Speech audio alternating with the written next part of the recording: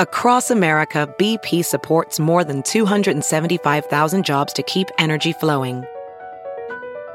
Jobs like building grid-scale solar energy in Ohio and producing gas with fewer operational emissions in Texas. It's and, not or. See what doing both means for energy nationwide at bp.com/investing in America. And now, the list of things that you can buy at the Chicago Reader store at chicagoreader.com.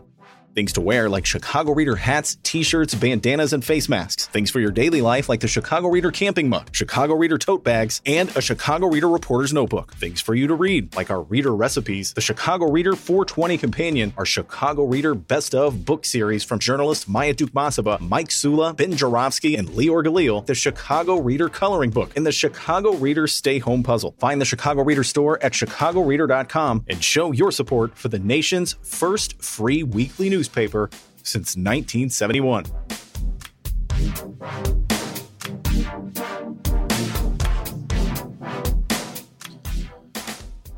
Your Ben Jarofsky Show for Wednesday, April 21st is just moments away. But first, we need to thank our sponsors. Sponsors like SEIU Healthcare, Illinois, Indiana, the Chicago Federation of Labor sponsors, as well as Chicago Reader. ChicagoReader.com for all things there is to know. The city of Chicago. If you're a clueless Chicagoan, get a clue. ChicagoReader.com and subscribe. You can also become a Ben head, which is a good way to help out the Ben Jarofsky Show. ChicagoReader.com/Jarofsky, JORAV as in victory, SKY for more information on how you can support the Ben Jarofsky Show and for our entire list of episodes. We are damn near to 1,000. We're maybe like 5 episodes away from 1,000. The Ben Jarofsky Show starts now.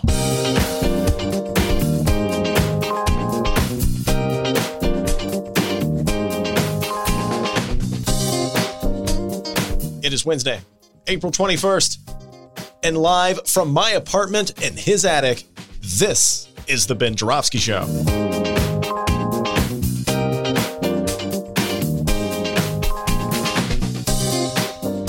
Today on the program, legendary Chicago journalist Monroe Anderson and legal eagle, ace attorney, Jim Coogan.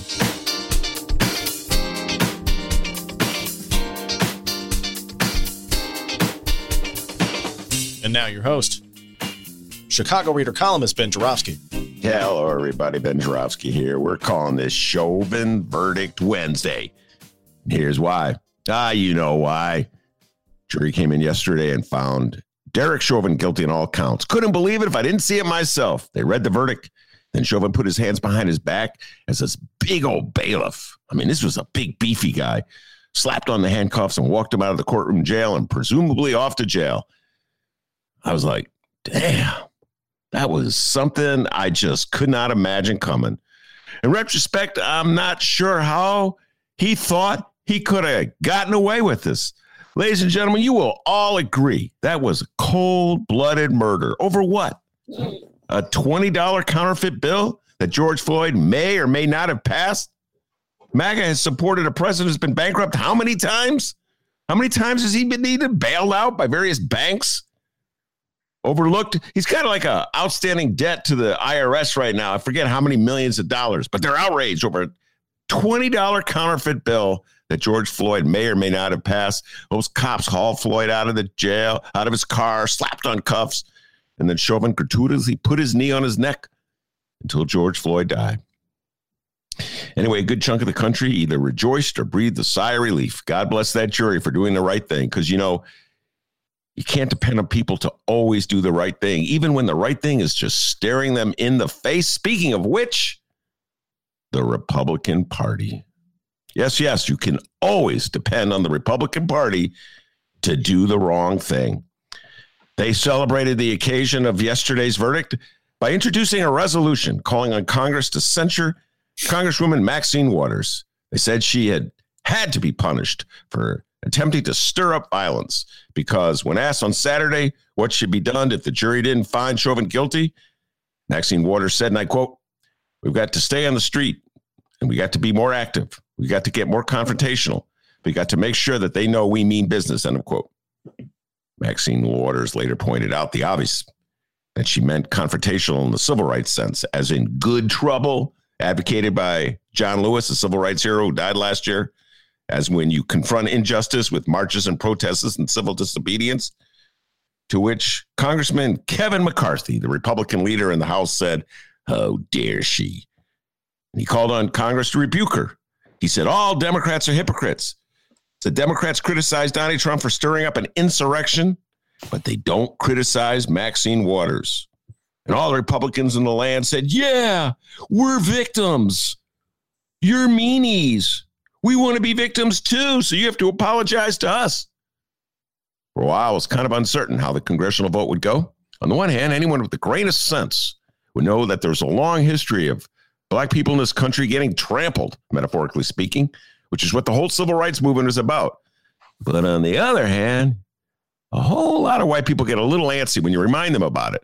They're like, "I didn't do anything wrong. Why are you talking about slavery and Jim Crow to me?" In fact, I just on a little tangent here, I got so many people mad at me right now. Yes, little old innocent me, humble reader writer doing a podcast in an alley overlooking a garbage can.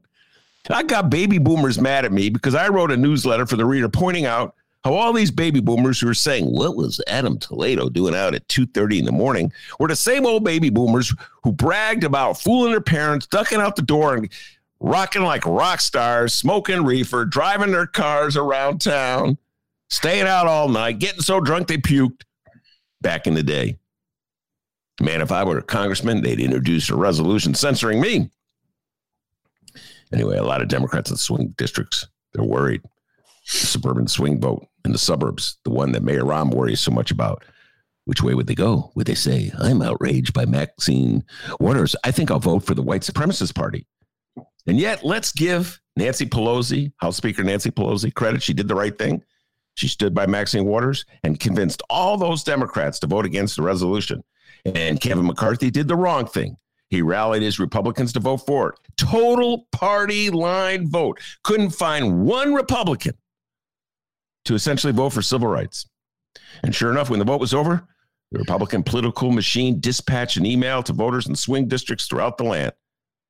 It went along the lines of, "Your congressman voted against law and for disorder." Quote, "They voted for violence," unquote. Be scared, white people. Be very, very scared and angry. Very, very angry. Say what you will about Republicans. They aren't dumb. They may be immoral, but they're not dumb. They know that the key to getting back to the House and the Senate in 2022 is to scare the hell out of white people and keep black people from voting.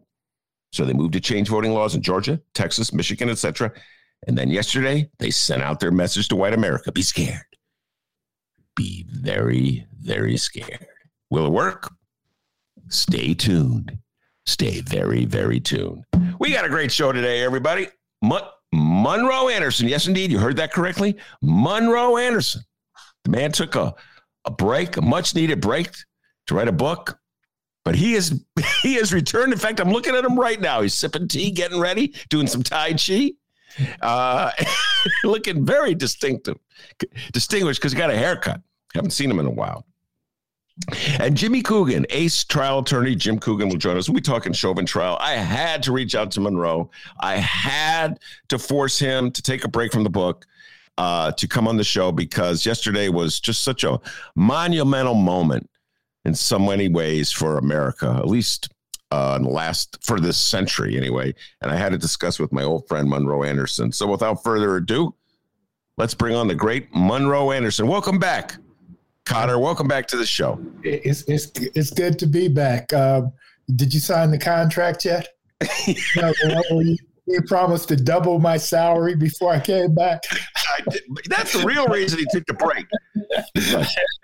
I want to raise. He wanted me to triple it, ladies and gentlemen, but after hard, serious negotiations, I agreed to double it. Yeah. Okay. And the check is in the mail. Check's in the mail. Now, by the way, I got to tell, I told Monroe briefly before we went on the air about this. I'm just going to read this to him. So the Reader put together an anthology of my greatest hits, stories I've written going all the way back to the 80s. It's an attempt to raise money for the Reader. And I'm going to be bringing on various guests who were featured in the anthology. People have written articles about going back to the 80s. And one of the people that I wrote about was Clarence Page, an old friend of Monroe. Monroe used to work for the Tribune. Clarence still works for the Tribune. Many, many years ago, Clarence put together an anthology of works by immensely talented Leonida McClain, an old friend of Monroe's, who committed suicide in the 1985, I want to say, or 84. 84. And Clarence Page used to be married to Leonida McClain. Anyway, he put together the anthology. There was a reading. I went to the reading. This is 86, excuse me, ladies and gentlemen. 1986. Just think about that. How many years Monroe and I have been around. And so this is an article. But in the article, I completely forgot this until I read it. Monroe, I'm just going to share this with you. Monroe Anderson was such a troublemaker. Man, no wonder the Tribune couldn't. They're like, God, this guy's a troublemaker. All right, here we go. This is from the article that was written in 1986, Monroe. I'm reading it to you right now. Okay. During the 1983 mayoral campaign, Monroe Anderson, then a reporter on the Tribune, plastered his cubicle with racist literature released by the Bernie Epton supporters.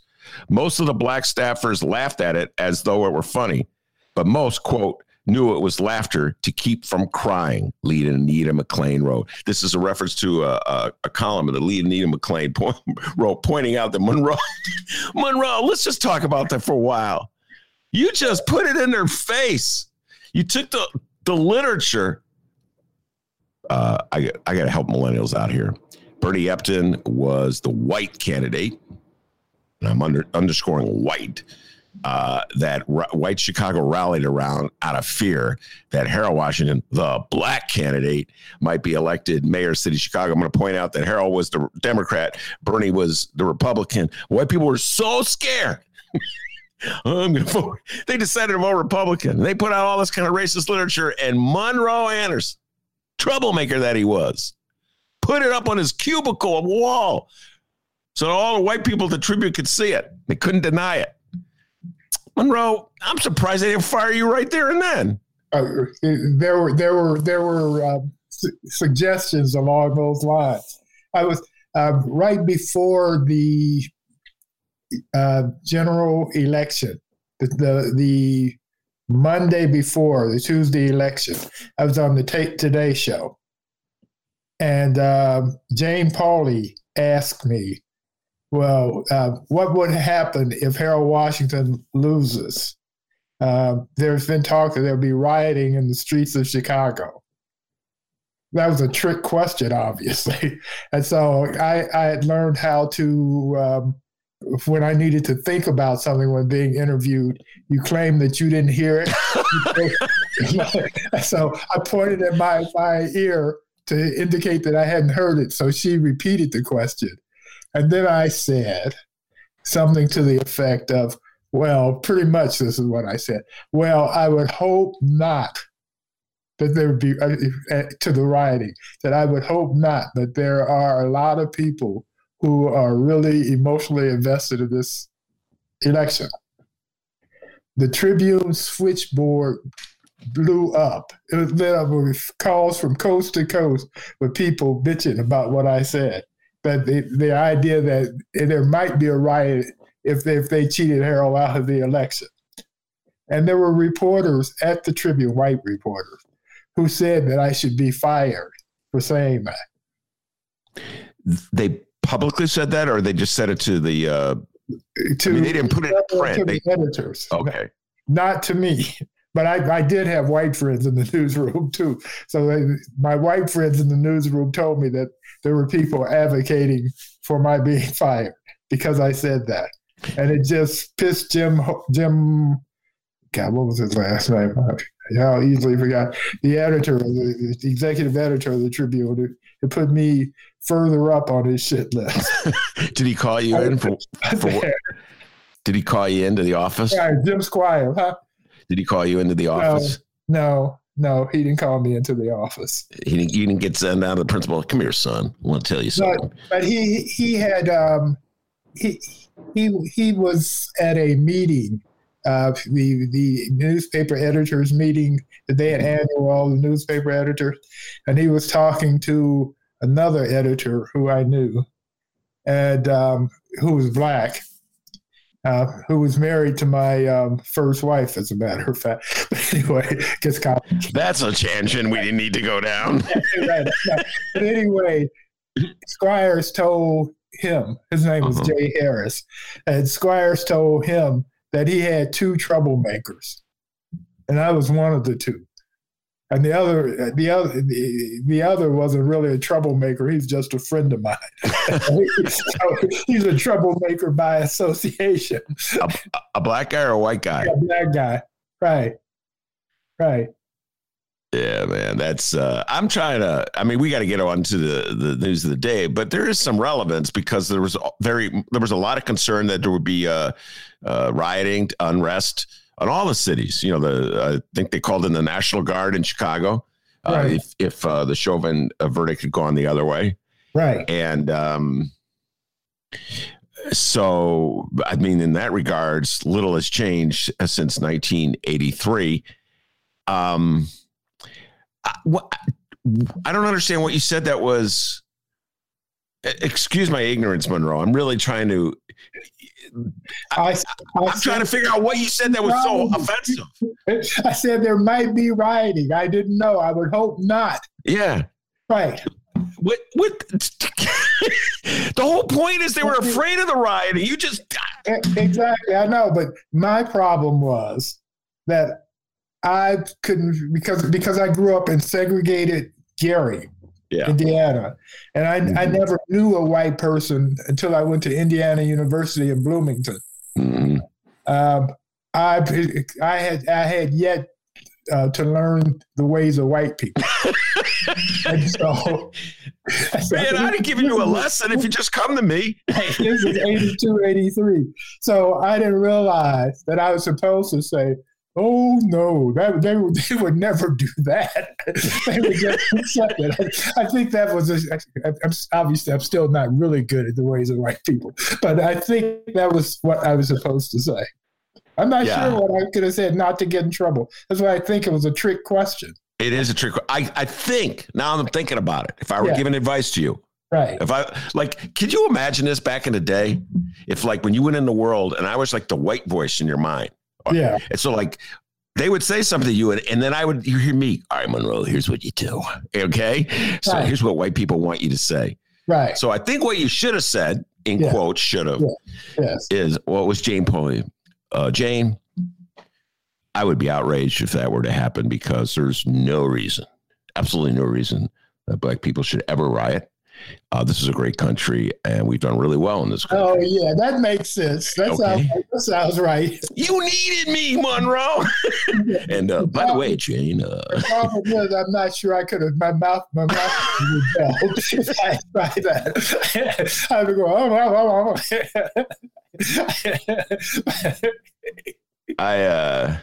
let me tell you another situation. I mean, similar to this. We're off the track, but I was when I planned to leave the Tribune, I had a job at a job interview at the New York Times. So they flew me into New York, and I met with 3 of the top editors, and we're talking. And the first thing they want to know in my job interview is, what did I think about Jesse Jackson calling New York Hymietown? Mm. That was the first question in the job interview. Wait, and what year is this? This was 84. Oh, so it was right when I was going to say if it was okay, yeah. The Jesse Jackson made those remarks in an interview with the Washington Post and when he was running for president in 1984. So go ahead, Monroe. Okay. Right, right. And so I think I gave him the right answer, but basically I told him Jesse had a nasty mouth, and he said all kind of things about all kind of people, but he wasn't an anti-Semite. Yeah, which he wasn't. No, Jesse isn't. He's still alive. Yes. Yeah. Right. And so I don't know if that. Did they like that answer? And I think they liked that. But the problem I had, the reason I never, ever worked for the New York Times, although they had approached me in earlier years also, is that after I had the interview, they were impressed. But there was a former New York Times reporter who was an editor at the Tribune. His name was Doug Nealon. And I was a troublemaker at the Tribune, and he duly reported as much. And so they sent all my clippings, everything I sent to them for the job. They had it delivered by UPS to my house to make sure I got it. And I never, ever heard from them again. Yeah. No, we could do a whole story about that. But I mean, it's connected. And right. Okay. Let's do the Maxine Waters thing. Yeah, let's go to Maxine Waters. You heard my take on it. What's your take? 2 words: Mo Brooks. The congressman. Yeah, explain that. Yeah. Who on January 6th, 2021, was at a rally and was talking about going to the Capitol and having the fight. And I'm still waiting to hear Republicans criticize that or pass some censure on what he said, which was obviously violent. It wasn't like better trouble, good trouble or anything. This was trouble he was talking about. Yeah. The whole concept of good trouble. Yes. That John Lewis advocated, the former congressman who passed away, I think it was about a year ago, a civil rights hero, stood on the Edmund Pettus Bridge in face of advancing Alabama state troopers who were about ready to pound his head in because they were calling for civil rights. They did pound his head in. Yes, they were advancing at him. The whole point about good trouble is that you stir up trouble against these outrageous laws, these Jim Crow segregation laws. That's good trouble. I'm trying to think what good trouble the Republicans represent. Do you follow what I'm saying? Like when they went on to storm the Capitol, they were doing that basis on a lie that the election had quote unquote been stolen. So I'm trying to think like what is the good in this trouble that they're stirring up? Go ahead, Monroe. Because from their perspective, the election had been stolen. Trump told them so. And therefore, they were saving America from being stolen and putting that socialist Joe Biden in office. See, the thing is, and by the way, just for a little salt in the wound here. Oh God, here we go. Remember when I told you Bernie would never fly? Here we go. Joe Biden, the Republicans have made Joe Biden into a socialist. You know, good old middle of the road Joe is now a radical. Here we go. I knew there was a Bernie bash coming. I knew it. I knew it was coming. Whatever. I just have to take it like a man and move on. I get so much grief. Now, Monroe is really, just in defense of Monroe, and I'm going to say this and see if you disagree with me, Monroe. Okay. Monroe is not a centrist. Okay. No. In the classic, I mean, Pete Cunningham comes on the show. That's my centrist. I got one centrist friend. Susanna Mendoza was on the show yesterday. She's a centrist. Yes. You know, I got some centrist friends. Monroe is a lefty, basically. And this is a point. Liberal. That's how I describe. Just left of liberal. Okay, just left. Did you vote for Reverend Jesse L. Jackson in the 1988 presidential election? Of course. Okay. Well, he was more to the left than Bernie. He was where Bernie was. So this rewriting of history that so many people did. Wait a minute. If you ever saw the documentary that WTTW ran about the Black Metropolis from DuSable to Obama, In that documentary, there's a quote from me back in the day when I was a young man. And the quote was, "Jesse Jackson will never be president."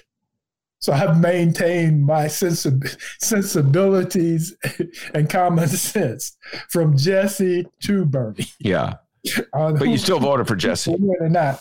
You still voted. Yeah. Okay. I voted for Jesse, but I didn't vote for him thinking he's going to be president. And by the way, just so everybody knows who wasn't around in '88, you could vote for Jesse. It was it was like me voting for Bernie Sanders in a Democratic primary, knowing that in all likelihood he would not win the primary, would not be the nominee, and in fact the Democrats would have a centrist, and they did, Hillary Clinton and Joe Biden. But knowing that I wanted to send a message to the Democratic Party about not abandoning its principles, and essentially the vote for Jesse Jackson in 1988 and 1984 is very similar. Correct, Monroe? Yes, very much. Very much. And I wanted to send a message so that we can have President Obama years later. Not that it did a whole lot of good on a lot of fronts, but we'll spare Obama that one for the moment. All right. So Maxine Waters, yes, the Republicans clearly jumped on Maxine Waters' comment as a way to promote themselves as what? Victims, as outraged citizens? No, it all goes back to January 6th. If they could distract everybody from what they did on that day, then it takes a weight off of them. Mm-hmm. So and they're very much into the whataboutisms. Yes. And so they tried to overthrow the U.S. government on January 6th.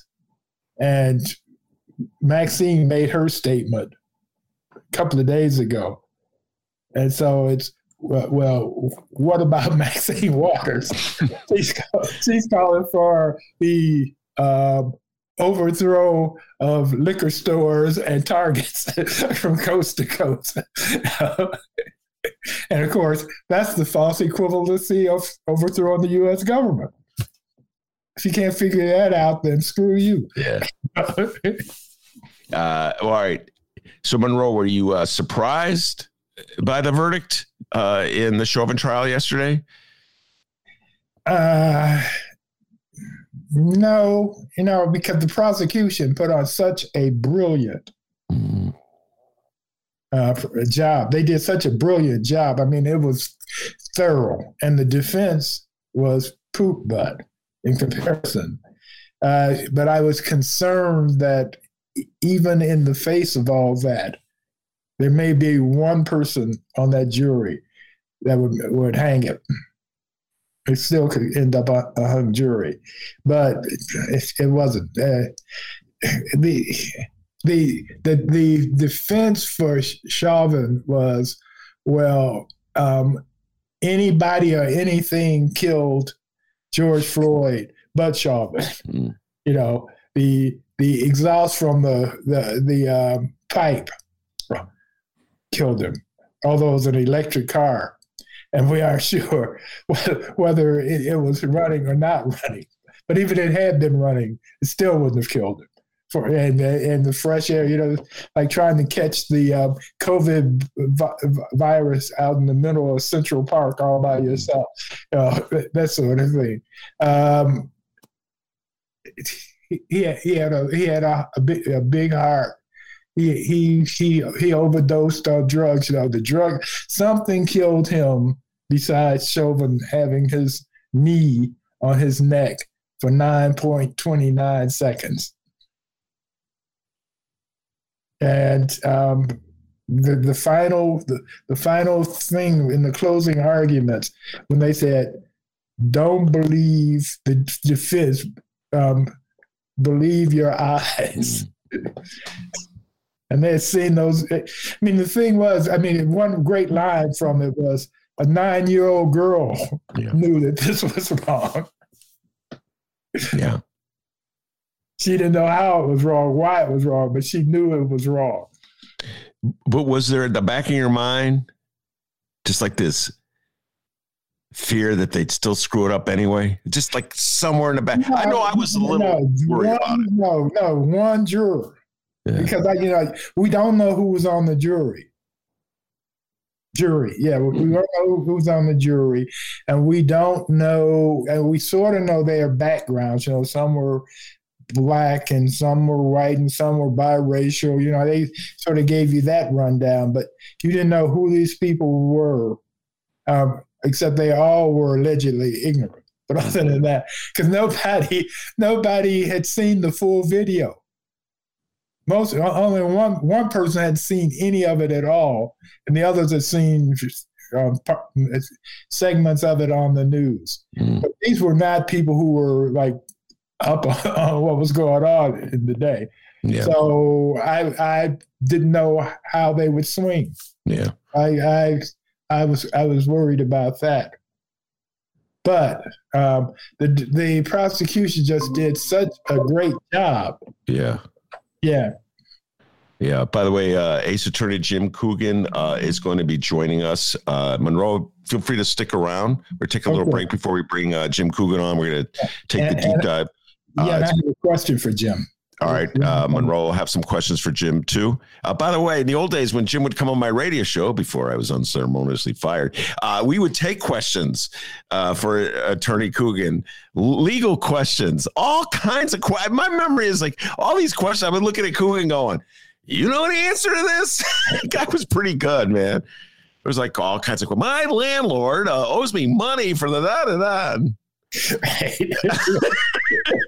So everybody's an expert, but somebody's expertise is better than others. So we're going to take a break. Jim Coogan will join us with Monroe Anderson when we'll be analyzing what went down yesterday in the Derick Chauvin trial. How did the defense do? How did the prosecutors do? The tactics and strategies and what it means going forward. So we'll be right back with Monroe Anderson and Jim Coogan. I want an answer. It's not something you ignore. I think you're 100% full of shit is what I think. If you think no offense, fuck you then. Okay, all right. Welcome back to the Ben Jarofsky Show, live from his attic. Dennis just loves playing that exchange, and I love it here. I got to tell you, folks, things are gloomy and down in the dumps. I just listened to that exchange between Alderman Raymond Lopez and our mayor, Lori Lightfoot. I go, it's not so bad out there. That's Editorial Board by Michael Girardi. We haven't played that song in a while. One of my favorite songs. All right, Jim Coogan is going to join Monroe Anderson and myself. Welcome back, Jim. Haven't talked to you in a while. Look, hale and hearty. Hey, how's it going, Ben? I was wondering if I was going to get any more calls from you now that Bill Barr is not at the Justice Department. I didn't know if we ran out of legal issues all of a sudden, but it's good to be here. And it actually is really good to hear Mike Girardi's editorial board, because it's very impressive that somebody could turn something like editorials and their, let's say, uselessness or half uselessness into a good rock song. So it's always a good listen. It is amazing. He took the inanity of the editorial advice. The editorial boards try to look at any issue in such a way as to take away the controversies or the things that might get him in trouble. Yes, put a pronouncement out. By the way, we could have a whole discussion, and I'm going to hold back on this because you and Monroe are sitting here, Jim, and two very geeky people when it comes to the crimes of Donald Trump. I read Weissman's book, Andrew Weissman's book, Inside the Mueller Investigation. I don't know if you had a chance to read it yet. I read it. I checked it out at a library, and it makes such a powerful case for Donald Trump having just, what's the word I want to use right now, just thwarted that investigation, and he got away with it. And I just urge everybody, we'll hold off on this discussion. I may bring it back to you at the end, Jim and Monroe, but Weissman really lays out the case for Donald Trump having gone beyond anything that Richard Nixon did, in my humble opinion, with Watergate, in terms of intimidating the prosecutors and and thwarting their efforts to bring justice. So we are not done with that one yet. I don't think anybody else is. All right, let's get your thoughts, Jim, about what went down yesterday. Monroe and I have been talking about it for a little while. From our point of view, we couldn't see how the jury could go any other way with the way the defense presented its case and the way the prosecutors put their case out. What was your reaction? Well, I can tell you what my actual gut reaction was, because I saw the news flash that the jury had come back with their verdict, and I put it on my computer to see what was going to happen. I figured it was worth watching live. And the actual gut feeling I had when they started to announce the verdicts was kind of like an overwhelming kind of sadness. And I think, so even though our cases are civil jury trials, I know how it feels, like the gravity of that moment when you're actually waiting for the jury to come back, because you really don't know. Even if you think the evidence is very straightforward, you don't know. And I think the sadness part of it was probably for two reasons. One, even if justice is done, we're talking about a murder case. Nobody wins. It doesn't matter, even if justice is done, and Derick Chauvin should be convicted and should be sentenced. It's not a victory for anybody. And I think the other aspect, or the other reason why I felt that way, is there shouldn't have been this suspense. Because I think the president said it very eloquently last night, that this was a situation where everything was lined up. That we very likely could have had the opposite outcome if there was no video, if there weren't so many witnesses, if people weren't brave enough to go testify about what they saw in the face of what could feel like a lot of intimidating factors. And with all that evidence, that's what it took to actually secure a conviction in a situation like this. You have a white police officer, or just a police officer in general, doing what they could otherwise have explained away and said, listen, I think the official story was going to be, we encountered this person, we came on a scene, we effectuated an arrest, they had some kind of medical reaction, and it's a shame, but he's dead. Mm-hmm. And if it weren't for having a video, if it wasn't so much overwhelming evidence of what happened, and more importantly, like a video that captured everything, I don't know what would have happened here. So that it's gratifying that the right thing happened, but you still don't feel, or I don't really feel, I'm glad that I think this is a step in the right direction, but I still have my concerns over whether the American justice system writ large can continue this momentum and keep doing better than what has been too much of the overall percentage of criminal cases for the last 100+ years, in the times of modern policing in the United States of America. To your point, Jim, my guess is without the video, without the eyewitnesses, charges would not have been pressed in the first place. So without the intervention of the Attorney General's office prosecuting this case, and several of those lawyers doing this on their own time, not even getting paid to be part of that prosecution team. Yeah. They were very good. I mean, these were good lawyers who know what they're doing prosecuting this case. We've seen in other situations how there's inherent conflicts when a local prosecutor, state's attorney, district attorney, whatever they're called in that state, is trying to prosecute someone from the very same police department that they have to do business with every day. That's a problem. And that's one of the reasons why either the cases aren't brought or they're prosecuted with less than the same fervor than they would be if it wasn't a member of the same team, so to speak, that they were prosecuting. All right, before I let Monroe ask the question or comment, I just have to ask you this point. Monroe and I have talked about this at length, that the job the defense did, in my humble opinion, and I think Monroe's as well, was so inadequate. So my question to you as a lawyer, is Monday morning quarterbacking. I understand. Can you think of any other strategy a defense lawyer might have employed in such a moment when it was so obviously he was killing the man? Do you think there's any other tactic or strategy that the defense lawyer might have employed to win over the jury or hope from their perspective, win over the judge eventually with sentencing? Go ahead. I think the sentencing part is still there. We don't know exactly how they're going to work that. I mean, that phase has not been entered into. They certainly will spend a lot of time talking about his record as an officer, the absence, I think, generally speaking, of prior incidents, the fact that he's, done a job serving the community, first offense, all that kind of stuff. I don't know what other the first thing that I would have considered is, would he have been convicted on less counts if they had entered into more serious plea bargaining and tried to plead guilty to something? But I think that there were reasons why I assume the client wasn't interested whatsoever. It's hard to tell. Even watching his body language yesterday, Chauvin looked very resigned to what had happened. I don't know if maybe because he sat through the whole trial, he realized how inevitable it was, and that's why he feels differently about it in April than he did 5 months ago, when I'm sure they must have had some kind of discussions about the possibility of a plea, because I don't really know what else you can do. I'm familiar. Look, there are lots of similarities between civil and criminal cases in this regard. Our clients, injured clients, insurance companies, and the defense attorneys that work for them, they'll look at and they will point to what lawyers and doctors call comorbidities, like heart conditions, lung conditions, or it's not a comorbidity exactly, but drugs in somebody's system. They will look at, that's part of the quote unquote causation defense that they have here.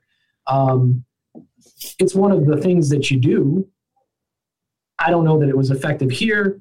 There's lots of cases where it's not effective.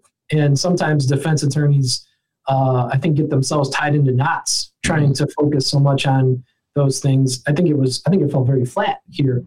But the only thing I would say in their defense, not that I'm really trying to defend them, is I don't really know what other strategies. I haven't heard anybody express cogently what those defense strategies could have been.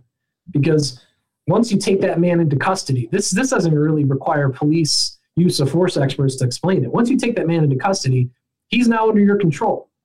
Now you're responsible for what happens to him. If he's no longer, if he was resisting arrest, but he isn't doing it any longer, then that no longer plays a role in your explanation as to what force you used and how much of it you used. And so what else can you say? What rational person could look at that video and think that any of this was necessary? So I don't know what else they could have done. I mean, I'll give them that they really had very little to work with. Monroe?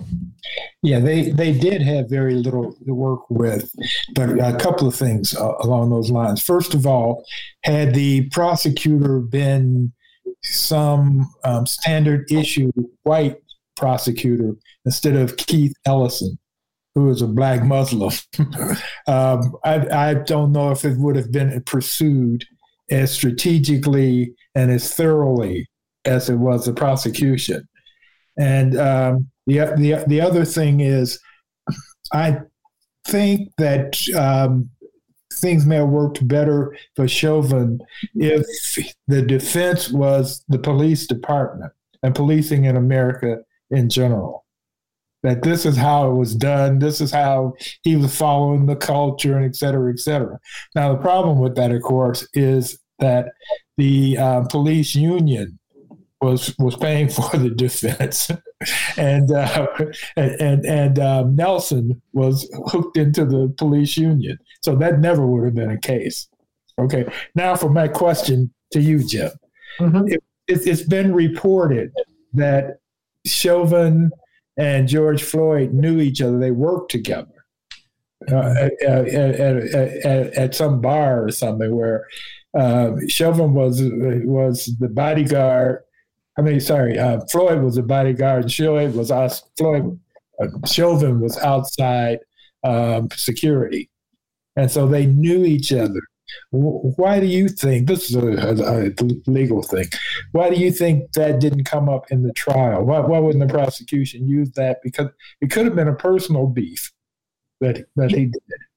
I was curious. I remember that part of the story from last summer, from June, a week or two after the incident happened. Right. That because that was Floyd's job before this, and he had been laid off because of the pandemic, because it was like a bar restaurant that obviously was closed like everything else was, where you'd have congregating people. I don't remember from subsequent reporting if anybody really found a link. It seemed initially like that might be an explanation for why there was more to this, because otherwise, other than, when you watch these kind of interactions, and now we have so many more situations that we can actually see because of either cell phone videos or body cameras. When you watch these interactions, typically the overreactions by police officers look to be generated by heat of the moment, just fear, poor decision making in those moments that are so quick, and they are. Look, it's not an excuse, because part of the training is to deal with situations like that, but you have to admit that these are rapid succession, instantaneous decisions being made by officers. So it's either that, or it's one of those situations like that disturbing arrest in Maryland, where the Army, I think he's a Ranger or he's active duty, and these cops are completely freaking out. The guy's doing nothing to incite any of this, and it's almost like the cop is taking it personally, and now they're trying to inflict some kind of revenge, or they keep escalating the situation as if they're being second guessed or their manhood's being doubted or something. So those seem to be the broad categories of why these things happen. Yeah. I don't know once you have Floyd on the ground, and you could at that point cuff him, put him in a vehicle, take him to the station as like you normally would under normal procedures. There's nothing else that happens along either of those tracks. So that it seems like that could have been the explanation, but I assume, looked into it and couldn't find anything, couldn't find anything definitive enough, or it was too speculative. Maybe somebody knows something and they never came forward. Maybe there was an altercation that nobody else was a witness to, because, I don't know, somebody's friend, a friend of Floyd's, a friend of Chauvin's, was drunk at the place. The other one had to throw him out, and they didn't like it, and they said, you should have come to me first. And now nobody knows about that because nobody else witnessed that argument. And he remembered being mad at Floyd over the incident. I think that's something that maybe Derick Chauvin knows about, because the Fifth Amendment protects him from ever offering any information about that to the prosecutors. That stays hidden. I mean, that could have been, because who knows, maybe that would have added to the prosecution's evidence, because there was a personal beef, and somehow he was fortunate enough that nobody else could be the source of that information. Yeah. And without it, then there's no way to introduce that evidence. There's no way to even make the argument. Not to mention that if you are the prosecutors here, if you didn't find out something solid on that, right, why even bring it in? What you have at the end of the day is, it's exactly what Mr. Blackwell, one of the prosecutors, highlighted in his rebuttal, which is about as simple and straightforward as it gets. Lawyers love to be able to say, ladies and gentlemen, this is a simple case, and here's why. Yeah. They're all copying off Ben Jarofsky when he says, and here's why. Because you want to say it simple, because that means that your case comports with common sense. Right. So if Blackwell can come back and say, folks, you saw the video, you don't even need to worry about the rest of this. What else can anybody say about this case? Then you can, without introducing any of those other things, you strip away the opportunity for other defense arguments. Now you can use this distraction and say, well, hey, they didn't really prove that. Because here's the thing. Remember the burden of proof. It's fundamental to every prosecution and every civil case. The burden of proof is where everything stems from that when I'm explaining things to clients. So if you're the prosecution, you must prove your case beyond a reasonable doubt. If you raise more issues, the defense can kind of obfuscate and say, well, look, they brought up this personal beef thing. Were you satisfied with that proof beyond a reasonable doubt? Right. That isn't an element of the crime, but because you've introduced it, now suddenly you may have set yourself up as a prosecutor for having to prove something that you actually can't prove beyond a reasonable doubt. And you've given one of the jurors an opportunity to go off on a stray tangent, and you got a hung jury, or you hang on one of the counts, like the most severe situation. Yeah, that makes sense. Jimmy mentioned something. I got to follow up on it. Chauvin did not testify. He took the Fifth. First of all, I can't recall seeing that in a courtroom where the defendant actually just said, I take the fifth. I just thought they just took the fifth, or they just didn't testify. But be that as it may, your thoughts about that? Do you think he should have testified? Go ahead. Look, one of the bedrock principles of our criminal justice system that I think the founders were right on when they wrote the Bill of Rights is the Fifth Amendment protection against self-incrimination. Because I think that was novel in the 1790s. I don't think that existed anywhere else. Obviously, the constitutional republic was new, and creating that civil right was a pretty powerful statement in people's ability to defend themselves against the government. Now, plenty of other things have gone wrong in the application of that over the years with confessions that were beaten out of people and so on and so forth. But so I just want to say, like, at the outset, that is fundamental. But and the jury is always instructed to be very clear on the idea that the refusal to testify is not taken to be any sort of admission, and it's not supposed to be interpreted as anything at all. They're not supposed to weigh that in any way in their deliberations. Does that really happen? I mean, because in this situation, if you're sitting there as a juror, I think your common sense impression is, if there were an explanation for what happened here and why Chauvin so casually just continued to put this kind of lethal force on a man's larynx and neck, who else would know but Chauvin? And nobody else came in and said, hey, I was there and he told me, I'm really worried that if this guy gets up, he's going to stab us all. Or I'm really worried that this guy's so amped up on whatever, adrenaline, drugs, something, that we can't control him if I release him from this force. So nobody else said it. If that was, I think as a juror, you might think, well, maybe that's why. But if he's not even going to tell us, then I guess there is no reason. I mean, that would not be, it's not exactly a fair inference to draw under our Fifth Amendment protections and that jurisprudence, but I can imagine them thinking that, because besides his explanation, and if they can conclude, well, I guess he doesn't have an explanation, how could you, what are they left with? You're not giving them even like the thinnest reed upon which to think this was somehow reasonable use of force. If there's no excuse, then why is he doing this?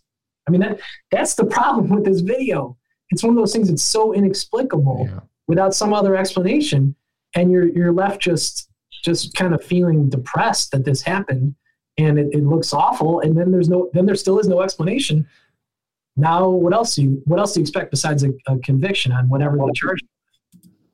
Well, all right, and really at the risk of being the Monday morning quarterback, I will say this. Jim knows this. I'm no lawyer, but I am obsessed with trials. Just got finished reading, by the way, the latest Michael Connolly novel, Jim, Law of Innocence, I think it's called. And it's he has this whole Lincoln Lawyer series that he does, where the trial lawyer is the star of the show. And in this particular case, the trial lawyer himself, Mickey Haller, is accused of murder. And he's defending himself. Okay, so I'm really into these things.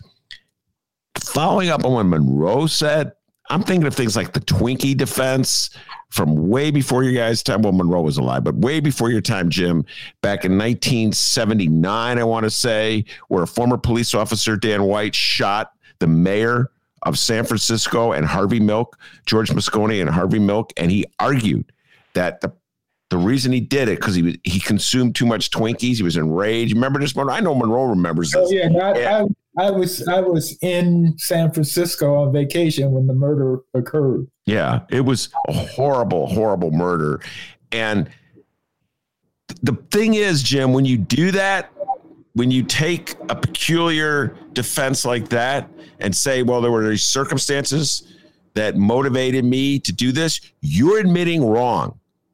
And to Monroe's point, that defense lawyer was brought there by the police union, and they don't want to ever admit that a police officer did anything wrong or anything outside of the standard rule book that police officers are supposed to follow, even if he has his knee in the man's neck and his hands in his pockets. That's the part, like, you know what I mean? He's gets hands in his pockets. So it's really hard to think that he's feeling afraid. I would think that a creative lawyer would come up with some kind of equivalent of a Twinkie defense to sort of undercut what we're seeing in front of us. What's your thoughts about that? Well, you're right that if the defendant cop is trying to offer an explanation, then that would be interpreted as an admission that what he did was wrong in the first place, or that it is outside the regular scope of use of force guidelines. And you're right that one of the most powerful defenses that any officer in the situation can offer is, listen, this is just how we do things. Now, that fell flat because his own chief fired him and testified that that's not how they do things. But and this goes to the uniqueness of these circumstances, right? I mean, that, again, to Biden's point in explaining this and framing this, and he's not the only commentator who did that, you not only have the video, you not only have all these eyewitnesses, you also have an extraordinarily callous and casual depiction of Chauvin while he's doing it, but you also have the blue wall of silence didn't defend the man here. They didn't come in and either say nothing or say, this is how we do things. There wasn't there. I mean, they had their own defense on an argument as to that, but they really weren't supported by the actual department in coming in and explaining and defining their use of force guidelines and saying that this is part of the training. So that's another prong that his defense team really didn't have in at their disposal. Another prong of the typical defense of these cases, leaving them, again, without much to work with. Jim, your thoughts about Maxine Waters' comments leading to a potential, overturning on appeal? Do you think the defense lawyer will move in that direction? And what's your thoughts? Go ahead. So my reaction to that in general is that from a legal perspective, jurors' motivations are they're not really a strong basis for any appeal. I mean, there was the comment from the trial judge saying, Mr. Defense Counsel, I can understand how that might have given you something to work with on appeal. Then it depends on the outcome. But jurors aren't expected to, nor do they offer a rationale for what they do. So they speak by their verdict. That the Latin derivation is they're saying something, and what they're saying is the truth. That's where verdict comes from.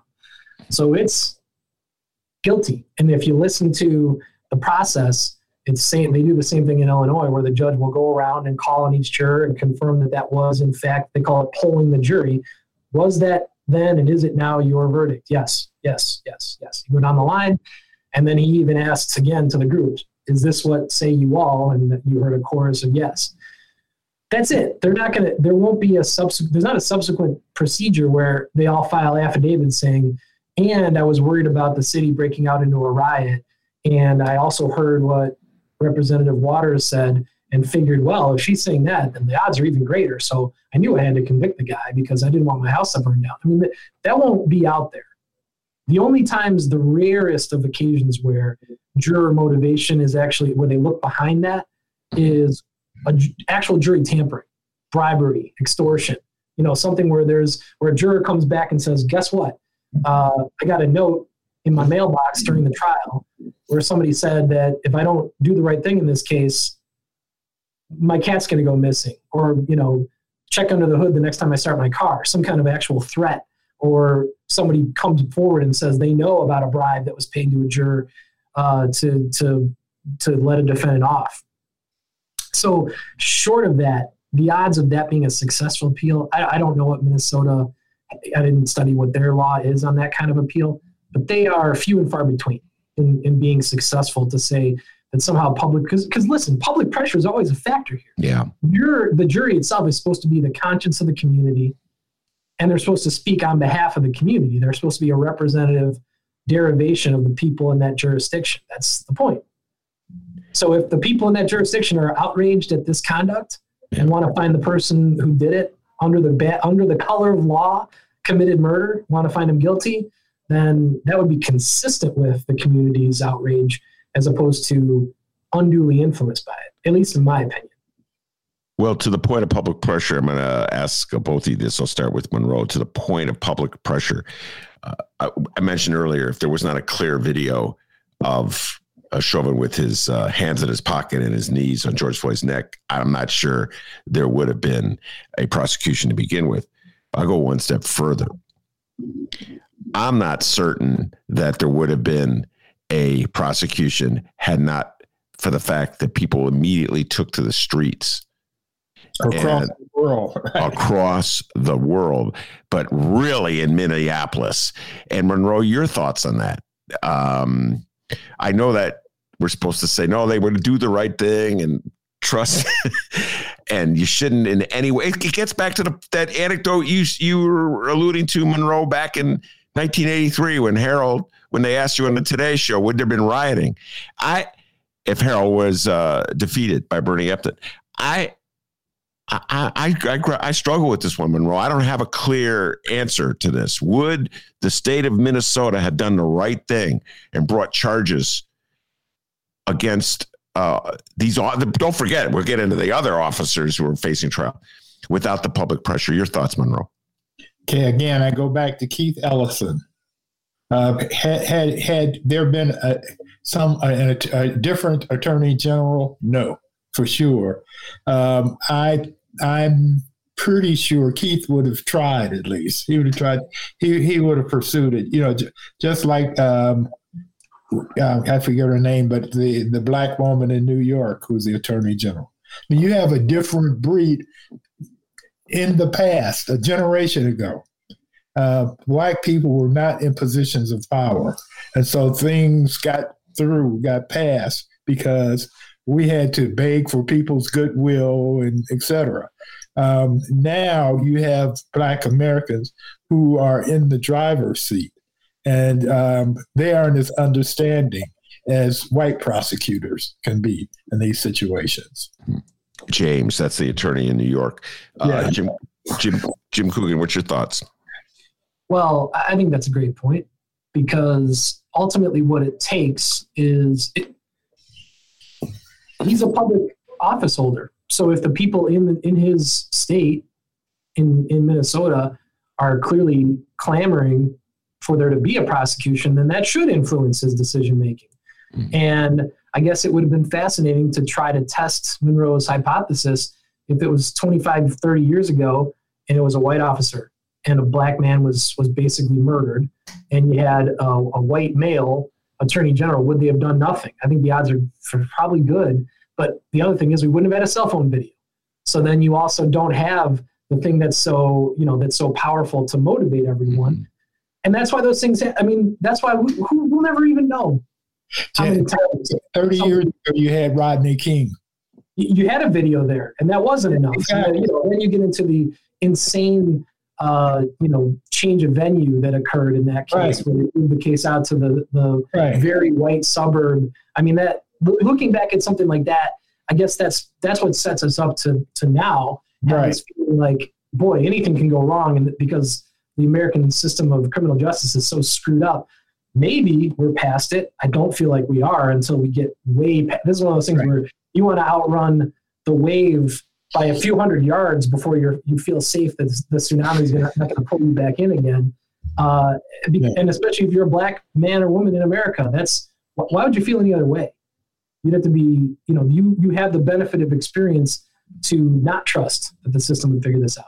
So, back to like what the system here would have provided for, or what the influence of public perception and public outrage. I don't think that, I think that everything came together as kind of a perfect storm here.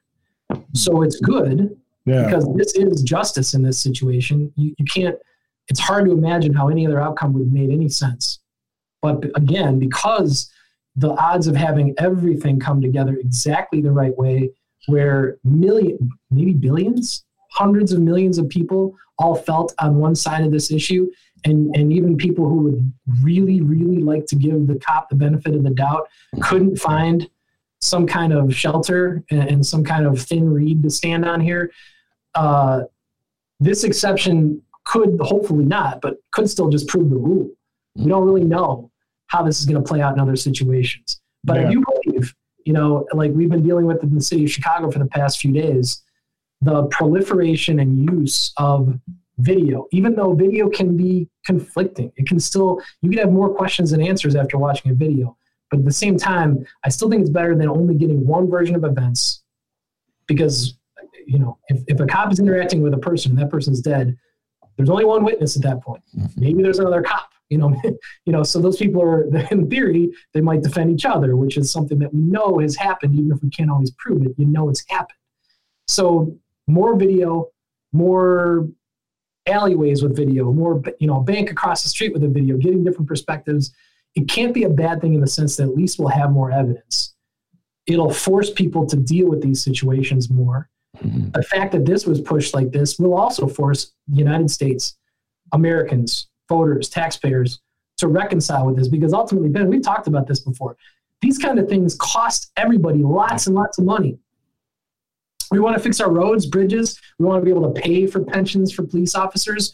Well, it's easier to do if you're not, pardon the phrase, but pissing away hundreds of millions of dollars. And just in the city of Chicago in the last 15 years, I've seen that study. It's like $600 million or something like that. That's insane.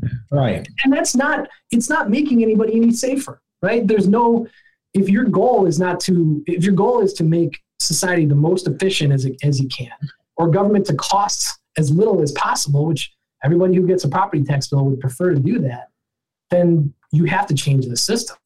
And you have to change police training and strategy. Escalating things, turning them into life or death events is not making anybody safer or costing us less money. So it's basically the stupidest possible way to run things. Right.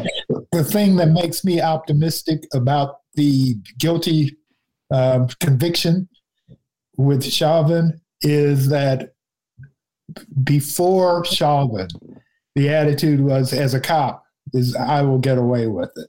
This is why Chauvin could sit there with his knee on his neck defiantly looking at the 17-year-old who was videotaping the whole thing, because he was absolutely positively convinced that he would walk on this, that he was the police and he can get away with it. He didn't. And so I'm optimistic, because now, for the first time, police have to think about that.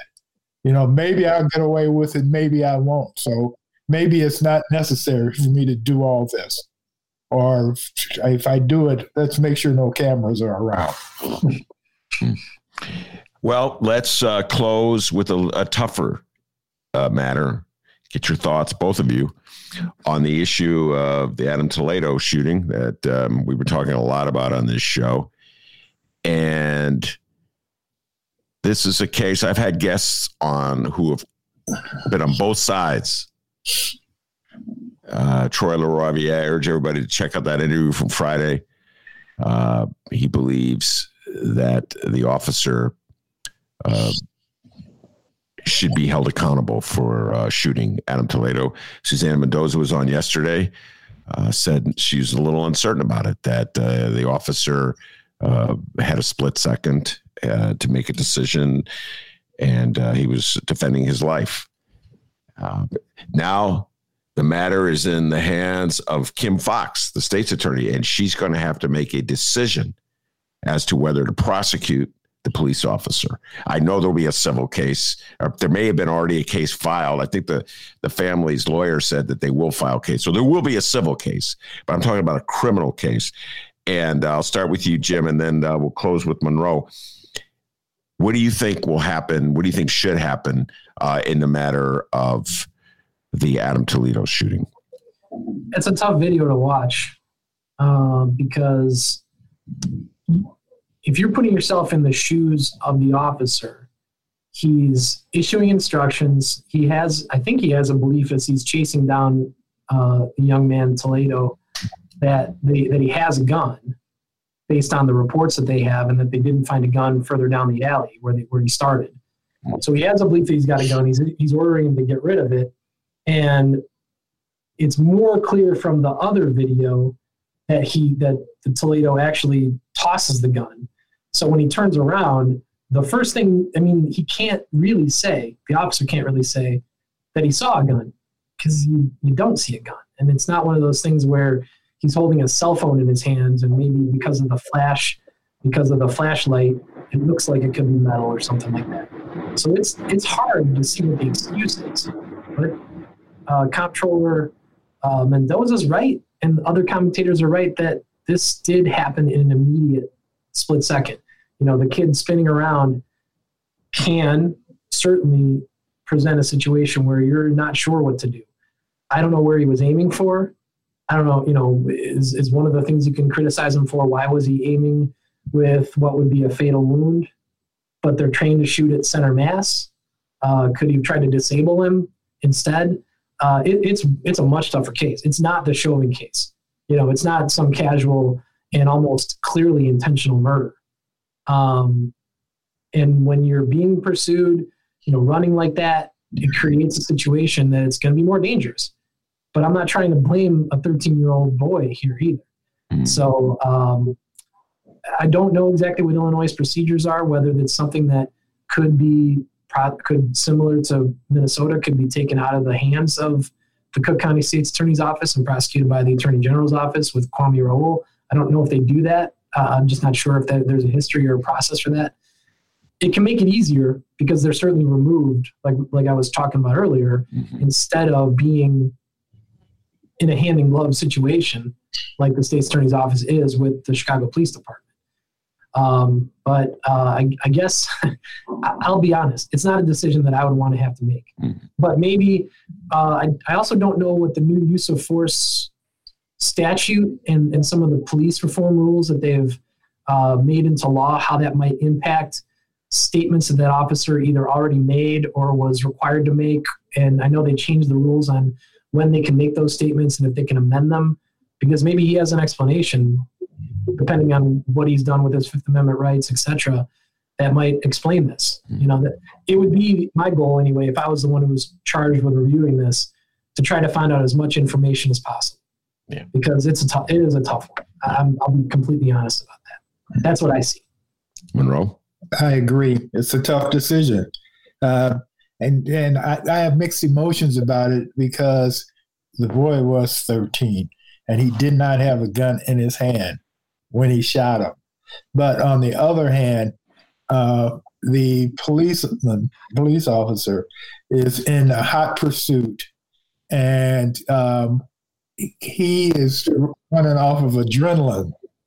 And so he may not, it may have almost been a reflex for him to shoot when the kid turned around, although he didn't see a gun.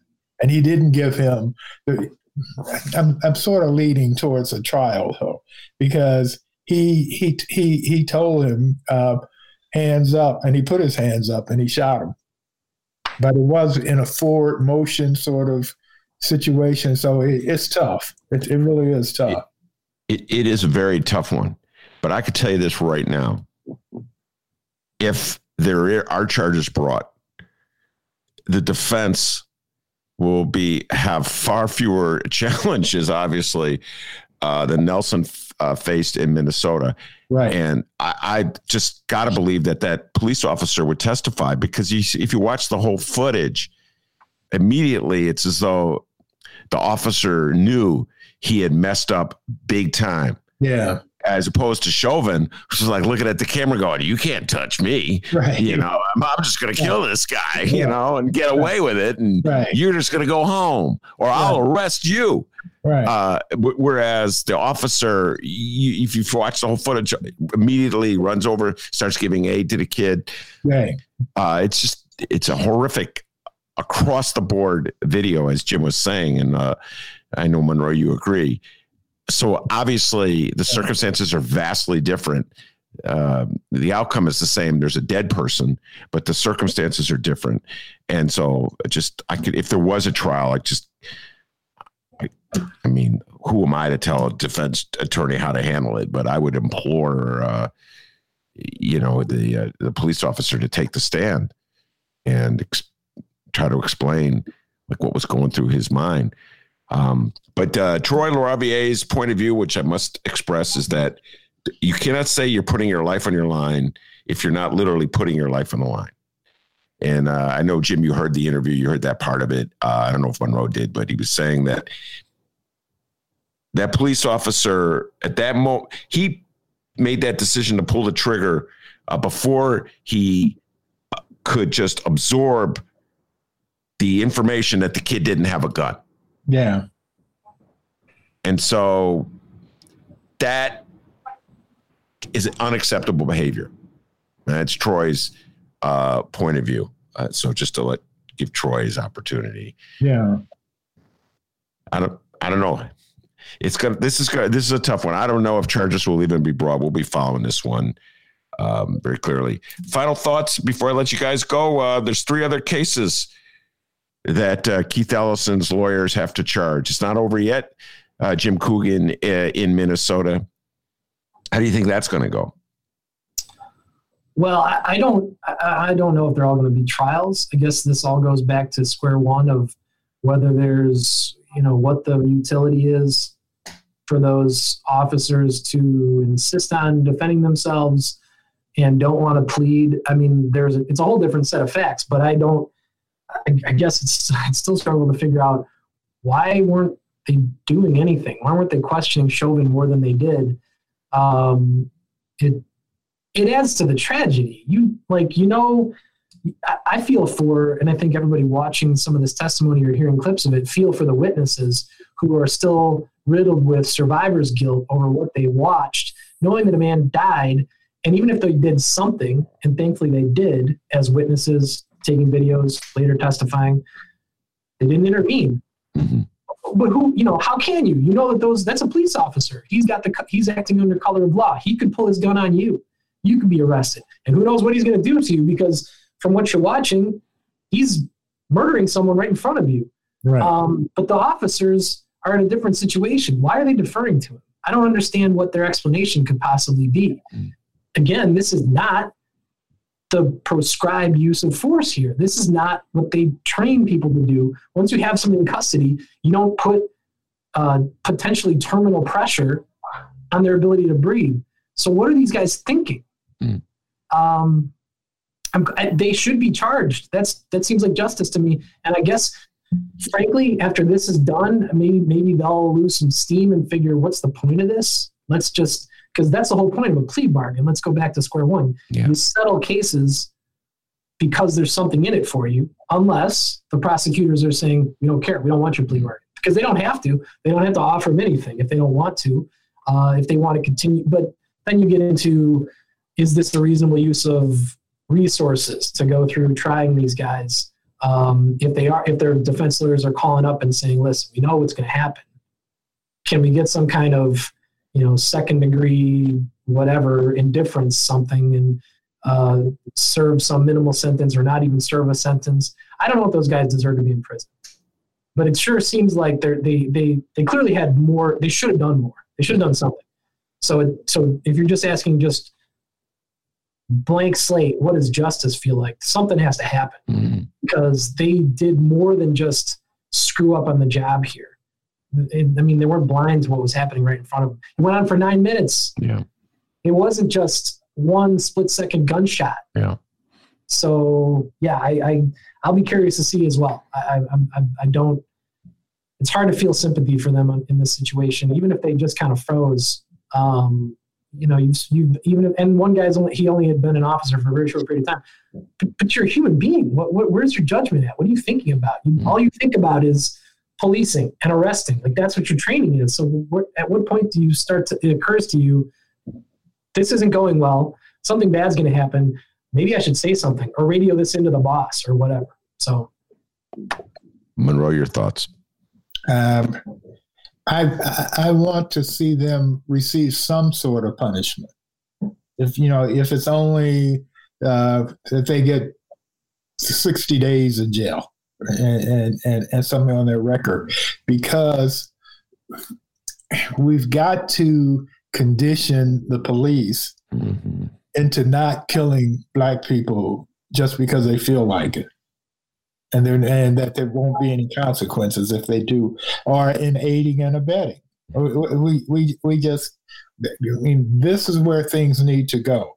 And after with Chauvin in jail and others up for trial, the more cases that are made against police and police brutality, then it will stop at some point. When you're at risk, then your behavior will improve. And so we need this. Yeah, it's called a deterrent. And it's so funny that we talk about deterrence, just crime in general that are committed by quote unquote civilians, but somehow or other deterrence has never really have been applied in police cases, with the exception of being the civil matter, again, which the public as a whole will pay out on these cases, as Jim pointed out, as though the public was at wrong. Well, I guess you could obviously say they put up with it, Monroe. So I guess, we put up all those. When we began the show by talking about Monroe being a troublemaker in the 80s, and we'll close it with this reference, Monroe.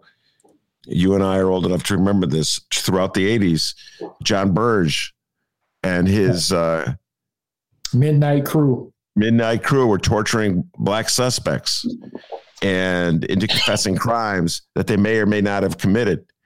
And this was happening in Chicago. So the public is paying a price, but in real time, the individual cops do not. All right, very good. Jim Coogan, thank you so much. It's been too long. And Monroe Anderson, I know you're a busy guy these days, but thank you very much for taking time. This was a momentous moment in American it's just American history, modern history. So I'm glad you two could take the time to come talk to me. I really appreciate it.